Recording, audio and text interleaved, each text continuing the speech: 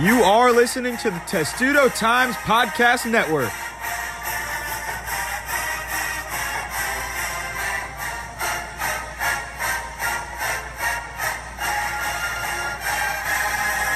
Hey guys, and welcome to the latest edition of the Testudo Times Outtakes Podcast. I'm your host, Lila Bromberg, here with Matt Levine and Jordan Gold, and today we're joined by Tim Kirkjan to talk about his career in baseball, and which started at the University of Maryland. So we have to ask, what were your best memories in journalism while you were here at Maryland?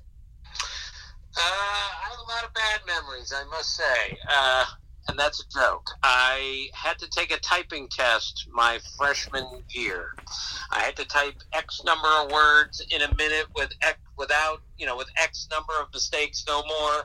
Otherwise, I would have flunked. I would not have been able to take the class. So I think in 4 years at Maryland, that might have been the most pressure I've ever had on me. Was as a 17-year-old freshman, I'm taking a typing class, basically, or a typing test that if I didn't pass it, I couldn't even take the course. Thank goodness somehow I pulled my way through, because I wasn't great on the typewriter, but I got through it and I was able to take the course. That was my first memory of the journalism school at Maryland, and it was not a fond one because I'm not sure I've ever been that nervous for anything during my 4 years at Maryland. When you were at Maryland, did you know that you wanted to go into sports journalism? Yeah, I knew that when I graduated from Walter Johnson High School at, 5'2" and 120 pounds, that I wasn't going to play college basketball or college baseball, so I better find another way to stay in sports, specifically baseball. So I went to Maryland saying to myself, I am going to become a sports writer. It was not an easy thing for me to do. I wrote for the high school paper, and it was not good. I was pretty bad. In fact, one of my gym teachers told me my senior year, after reading one of my stories, he said, that might be the worst story I've ever read in this newspaper, and I've been here a long time. He said, I hope you're not planning on making this your life's work. And here it is over 45 years later, and it is my life's work, but I had to really, really work on it. Writing did not come easily to me, but eventually I figured it out. So when you were coming up through Maryland and learning about journalism and covering sports, who were some people in the sports journalism world that you looked up to? Well, when I was at Maryland, I was reading the Washington Post every day, and so there were some great writers in that newspaper. I was reading the Washington Star, which was a great newspaper. So Tom Boswell, of course, with the Post, who wrote most of the baseball there, was one guy I read all the time. Dan Shaughnessy of the Washington Star, I ended up working with him, and he remains my mentor to this day. Those were two guys I really started reading while I was at the University of Maryland. And I would read the Sporting News and Sports Illustrated, and there were some great writers, of course, in there. But yes, that's and on a different level, when I was at Maryland, I went to the Diamondback 4 years in a row and offered my assistance to be one of their writers, and 4 years in a row I was told, thanks, but we have enough writers, we don't need you, which was just as well. I should have followed it up a little bit harder, a little bit more aggressively, but I wrote for my county paper, the Montgomery Journal, while I was at Maryland, and I met some really interesting people along the way there. Mark O'Hara was one of our writers who showed me the way on a few things. Lynn Pusey was our sports editor. She showed me the way. And I even covered against Norman Chad, the great Norman Chad, who's so hilarious, another Maryland grad. I covered against him. He was at the Montgomery Sentinel at the time. So I had quite a few people that I looked up to while I was at the University of Maryland. Right, and while you were working for that paper, do you have any favorite memories of games you covered or something that sticks out to you from your time there? Yeah, when I was at the Journal, I learned an awful lot. I remember I got assigned to cover the Kennedy basketball team. because they had a new coach and they had new hopes and everything, and they were playing Wooten. Wooten High School from Montgomery County was the defending state champion, and I was sent to do the story on Kennedy High School, how things are starting to look up. And that first game I covered, Wooten beat Kennedy by like 60 points.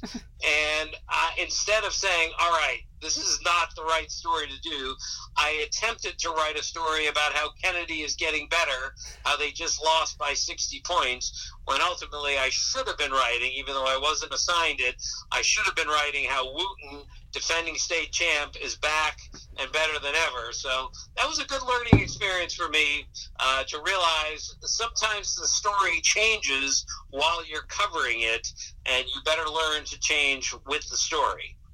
And you've been in Major League Baseball for a couple years now, so what is your favorite memory of covering the MLB? Well, I have so many of them because I've covered every World Series since 1981, every All-Star game since then. I've voted for the Hall of Fame for 30 years. Those are all major things that I've done. I covered Cal Ripken all the way through his passing of Lou Gehrig for consecutive games played. That was really, really special. But I think if I had to pick one, and it's virtually impossible, but Game 7 of the 1991 World Series, which the Braves and the Twins played, two teams that had finished last the year before and ended up in the World Series. Game 7, 1-0. Twins beat the Braves.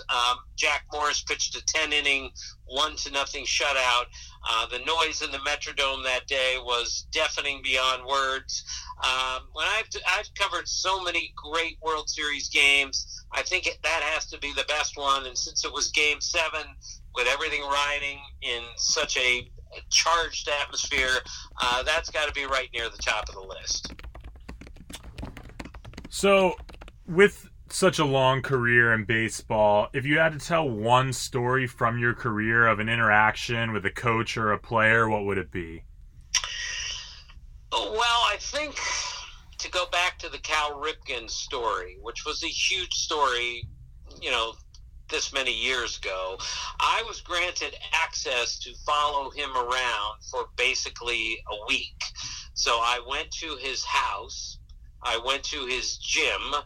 I went on an airplane, a team flight with him. I was allowed to kind of follow him around the entire time. I drove to a game with him and home from a game with him just to see how the ultimate Ironman handles his normal day. And I got about 6 or 7 days of that, and that might be the most compelling story that I've been a part of, because I got let into a place where most others were not allowed, and the things I learned from that. And I don't think I ever wrote down more than maybe 2 minutes of quotes from him as an official formal interview. I just kind of followed him around. I saw what I saw, and I wrote it down at the end of the day. Fortunately, I have a pretty good memory. I can remember things that I hear for a long time to come, but it was just so interesting being around somebody of that magnitude for that long. I think that's probably my highlight, because it was such a great story, and I got access that I'm not sure I've ever gotten for any other story that I've done.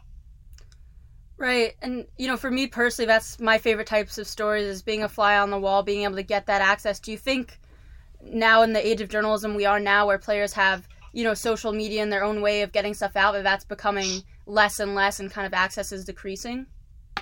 Yes, and that's really unfortunate for journalism today, is that the players, let's face it, really don't need the media anymore. They have so many other things going in their favor, whether it's the Players' Journal or their own, Twitter feed or whatever they want to do.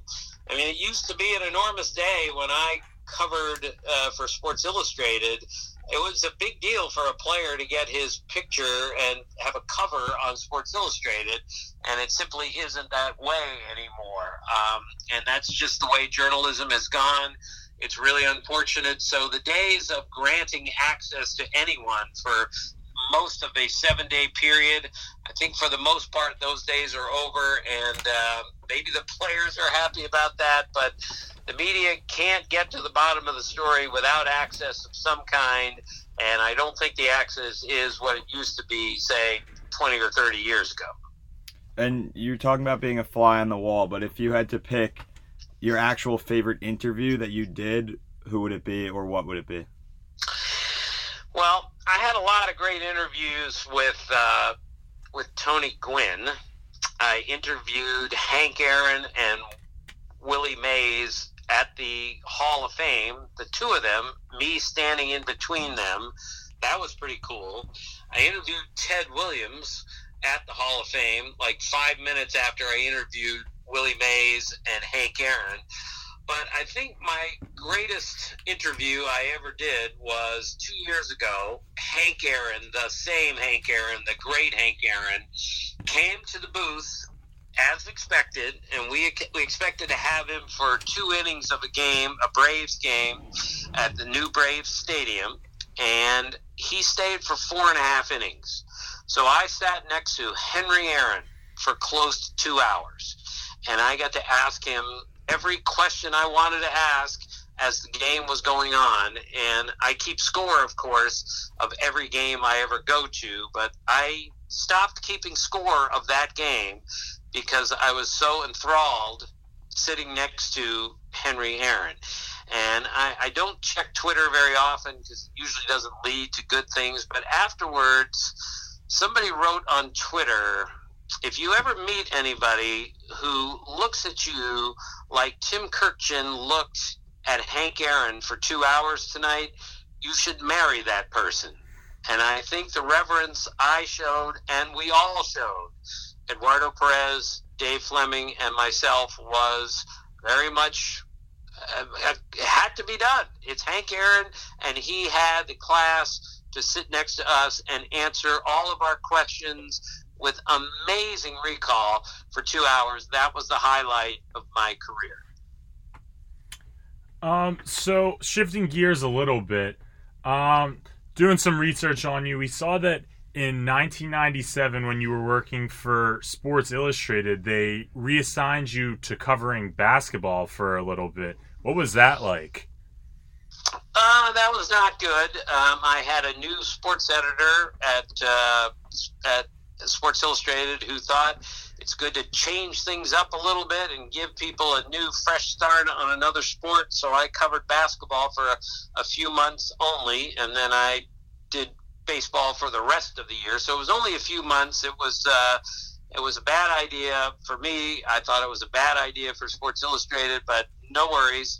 I got a great experience covering basketball, which I love, but that was my reason that I left Sports Illustrated. It also gave me a reason to do television, which had just started that year at Sports Illustrated. So a bad thing for me, at least, turned out to be a good thing for my career because it led directly to me going to ESPN, the magazine, ESPN.com, where I could write at both places. And it essentially started my television career, and now I've been at ESPN for 23 years. So it was a bad day, but I got over it quickly and moved on. Right, so what is it about baseball that made you realize, like, this is always the sport that I want to cover that, you know, made you so passionate? Well, I grew up in the sport. I mean, the baseball is the only language we spoke at my house growing up. My father was a really good little player, and he had a feel and a love for the game, basically unmatched of any person I think I've ever met. So this is all we talked about in my house. My two brothers, Andy and Matt, are in the Hall of Fame at Catholic University for baseball.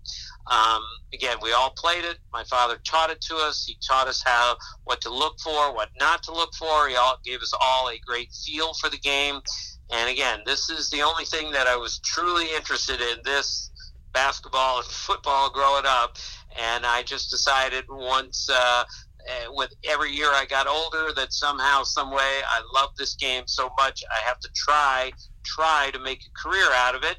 And it was not easy. And there was a famous conversation, I guess, I wasn't there, at the dinner table, like my senior year in high school, that, Tim doesn't have any. My oldest brother, who was a PhD from MIT, said, Tim doesn't have a whole lot going for him. All he does is love baseball. How's he going to make a career out of that? It was a legitimate question, and my father said, don't worry, he'll figure it out. And thankfully I did. It took a long time, but that's where it came from. This is the only language we spoke in my house growing up, was baseball.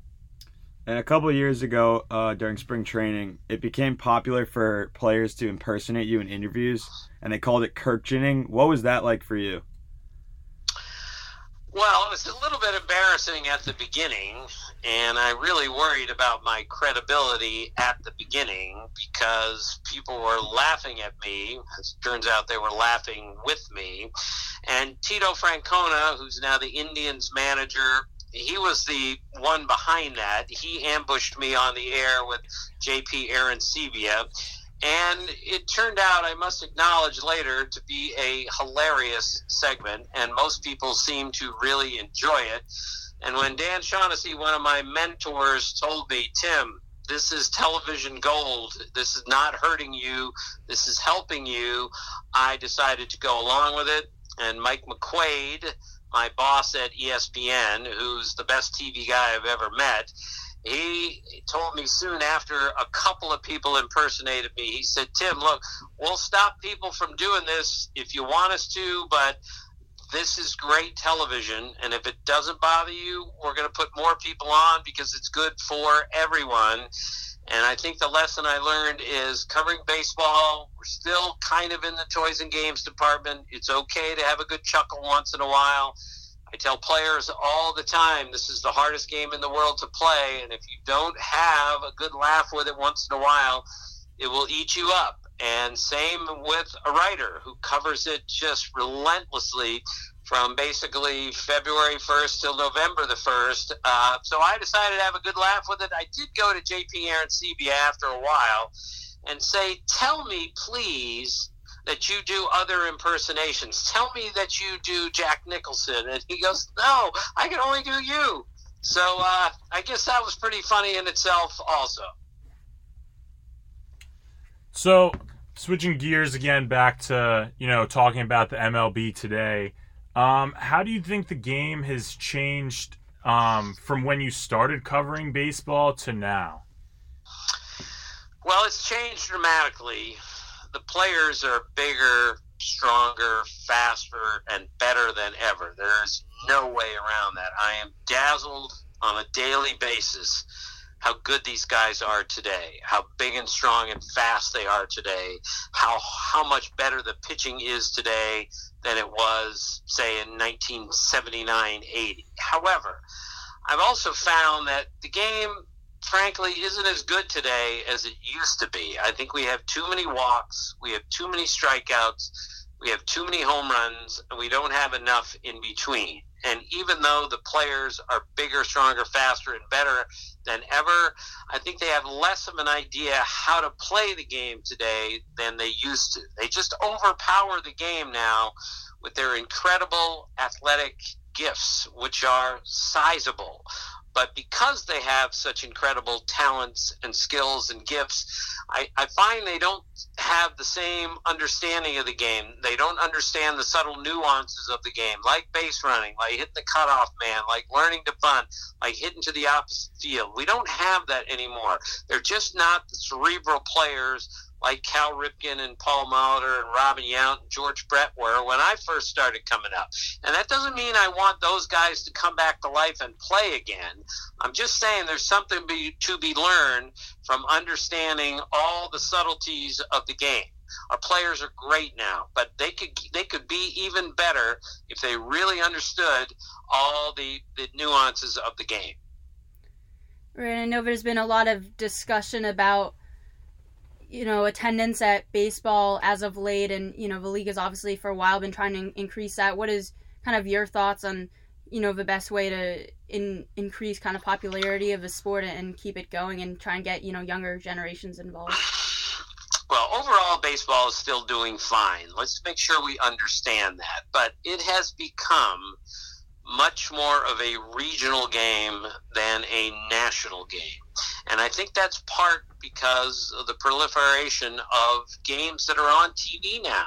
If you're a Pirates fan, let's say, and you love the Pirates, you're going to watch the pregame show, you're going to watch their local cable broadcast, and then you're going to watch the postgame show, and then you're going to go to bed. And not everyone in Pittsburgh is interested if the World Series is, say, between the Astros and the Nationals, because they care now only about the Pirates. And it's very expensive to go to a Major League game today. And if you have an 80-inch screen at your house and you get the perfect view of a game, so many perfect views from television, and it's so much less expensive and it's so much less time-consuming, that, unfortunately, is what a lot of people are looking at, that it's a better experience to watch the game from home.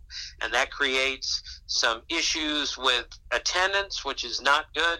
And I also think, we need to speed up the games a little bit, but we have to do it in the proper way. And the only way to do that is to cut down on the walks, the strikeouts, and the home runs. But that's not going to happen overnight, and that's not going to necessarily happen with a pitch clock or making a reliever face 3 batters before he comes out of a game. So there are a lot of things baseball is working on now to make the game more interesting and better, but I think that process is going to take several years before we get back to crisper played games, fewer walks, fewer strikeouts, fewer homers.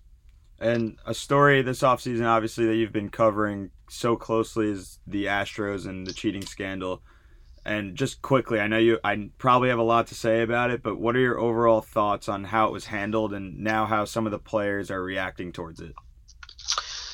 Well, in 40 years of covering, I have never seen players going after players like we've seen here recently, and I simply was not prepared for this. I think the Astros handled this so poorly right from the beginning. The arrogance of the Astros, which I find to be offensive before all of this came up, really has shown not the players necessarily, but the arrogance of ownership and the front office to not even recognize how damaging something like this can be to the game. We have a bunch of young people in the sport today who have no investment in the game, probably no real love for the game, but they find a way to move ahead in the structure, in the organization, by finding a way to, sneak a camera into the clubhouse and steal some signs. And, the players went along with it, which they shouldn't have done.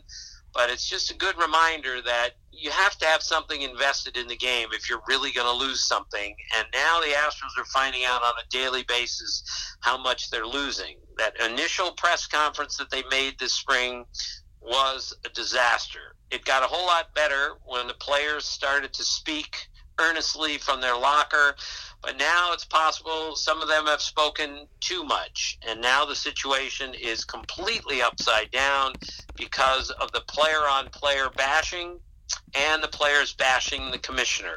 We are in a very difficult spot in baseball right now, and it's only going to get worse from here because we still haven't heard about the Red Sox penalty. We haven't heard from Alex Cora. We haven't heard from Carlos Beltran. So there's still a lot to come here, and it's not going to be pleasant.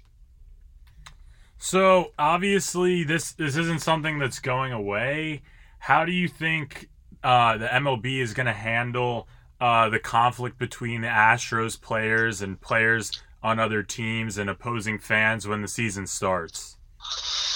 Well, I think Major League Baseball, as Rob Manfred, the commissioner, has already said, look, we're not going to tolerate anybody throwing at the Astros. And yet people are still going to do that because that's the old way to get back at somebody who has disrespected the game, is to dust them or hit them or take them out at second base, so that you're not allowed to do that anymore. So the hope is that the commissioner says, I did all that I could do. The punishments were severe. I couldn't suspend any players because of the immunity I granted them, but I think he's going to have to come out and say, this cannot happen again. And if it does happen again, there will be no immunity, there will be suspensions, there will be titles stripped. But I think he's already moved on from that, and he's in a very difficult situation. But I think the only way to move forward is to make sure this doesn't happen again.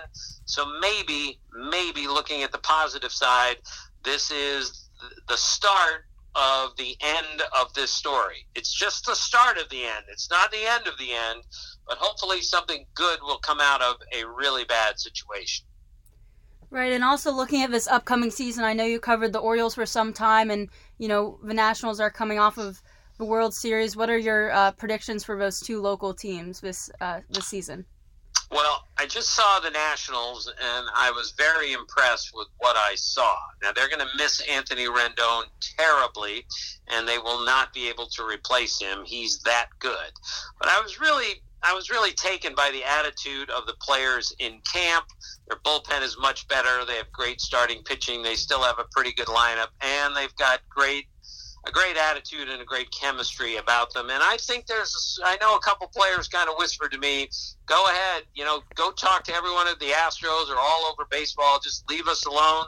We're fine with the underdog role. It worked really well for us last year. And if anyone thinks we're not good again or a championship caliber team again, just watch. So I was really impressed with what I saw from the Nationals. The Orioles, I have not seen them yet this spring, but they're going to struggle, and they're going to struggle mightily. I don't think there's a way around that. And it's just a team in a complete rebuild. That rebuild is basically 1 year into it. It's going to take, I believe, at least 5 years to turn this organization around. It's usually the time. It's how long it took the Astros, the Cubs, and some others. So all I can say to the great fans of the Orioles, just be patient. This is going to take some time. And there's been a lot of offseason moves with guys like Gerrit Cole going to the Yankees, Mookie Betts and David Price to the Dodgers. Do you think that those two teams will be in the World Series in October? Yes. If I have to pick somebody in the middle of February, I would say the Yankees will play the Dodgers in the World Series. But the beauty of baseball is we're never quite sure. We're pretty sure sometimes when the Golden State Warriors are at complete strength with healthy Kevin Durant, healthy Steph Curry, healthy Klay Thompson, they're going to win the NBA championship. But baseball doesn't operate that way, which is one of the great beauties of the sport. But given everything that the Dodgers did, they are a team right now without a glaring weakness. Mookie Betts is going to add another dimension to an already really good team, as is David Price. And Gerrit Cole is precisely what the Yankees needed for the top of their rotation. I think they will be the prohibitive favorites, those teams, going into the season. But this is a really great sport. Its ultimate beauty is its unpredictability. We're still not sure how this is going to work, but I've never placed a bet in my life, but if I had to, I would say the Yankees would play the Dodgers in the World Series. If there is going to be a team that unseats the Yankees or the Dodgers and gets to the World Series, who do you think that team is? Well, I'm not sure there's a close second to either one of those teams right now, but it would be foolish to count the Astros out, who almost won the World Series last year. And even though they will be under enormous pressure, enormous distraction, and no Gerrit Cole, I think you have to include them from the American League as a team that could give the Yankees a hard time in the postseason. But I repeat, the Yankees are much better than the Astros right now. I don't see another team. I love the Rays. I love what the Twins have done. And I love the Oakland A's, but I don't see anybody in the Yankees class at this point. And same goes for the National League. I just don't see a team in the Central that at the moment stacks up with the Dodgers. I like what the Diamondbacks did. I think the Braves are really good. And I think the Nationals are still a championship contender. But I don't see any of those teams good enough to beat the Dodgers at this point. But as the old saying goes, this is why we play the games, because something crazy happens every major league season. So if the Dodgers and Yankees don't play in the World Series this year, no one should be shocked, because baseball doesn't allow you to know how a season is going to go, especially 6 months before October. All right, well, thank you so much for joining us on the podcast. We know that you have a busy spring training schedule, but we really appreciate it. Well, my pleasure, and good luck to everyone in Maryland, and you guys and girls did a great job. Thank you.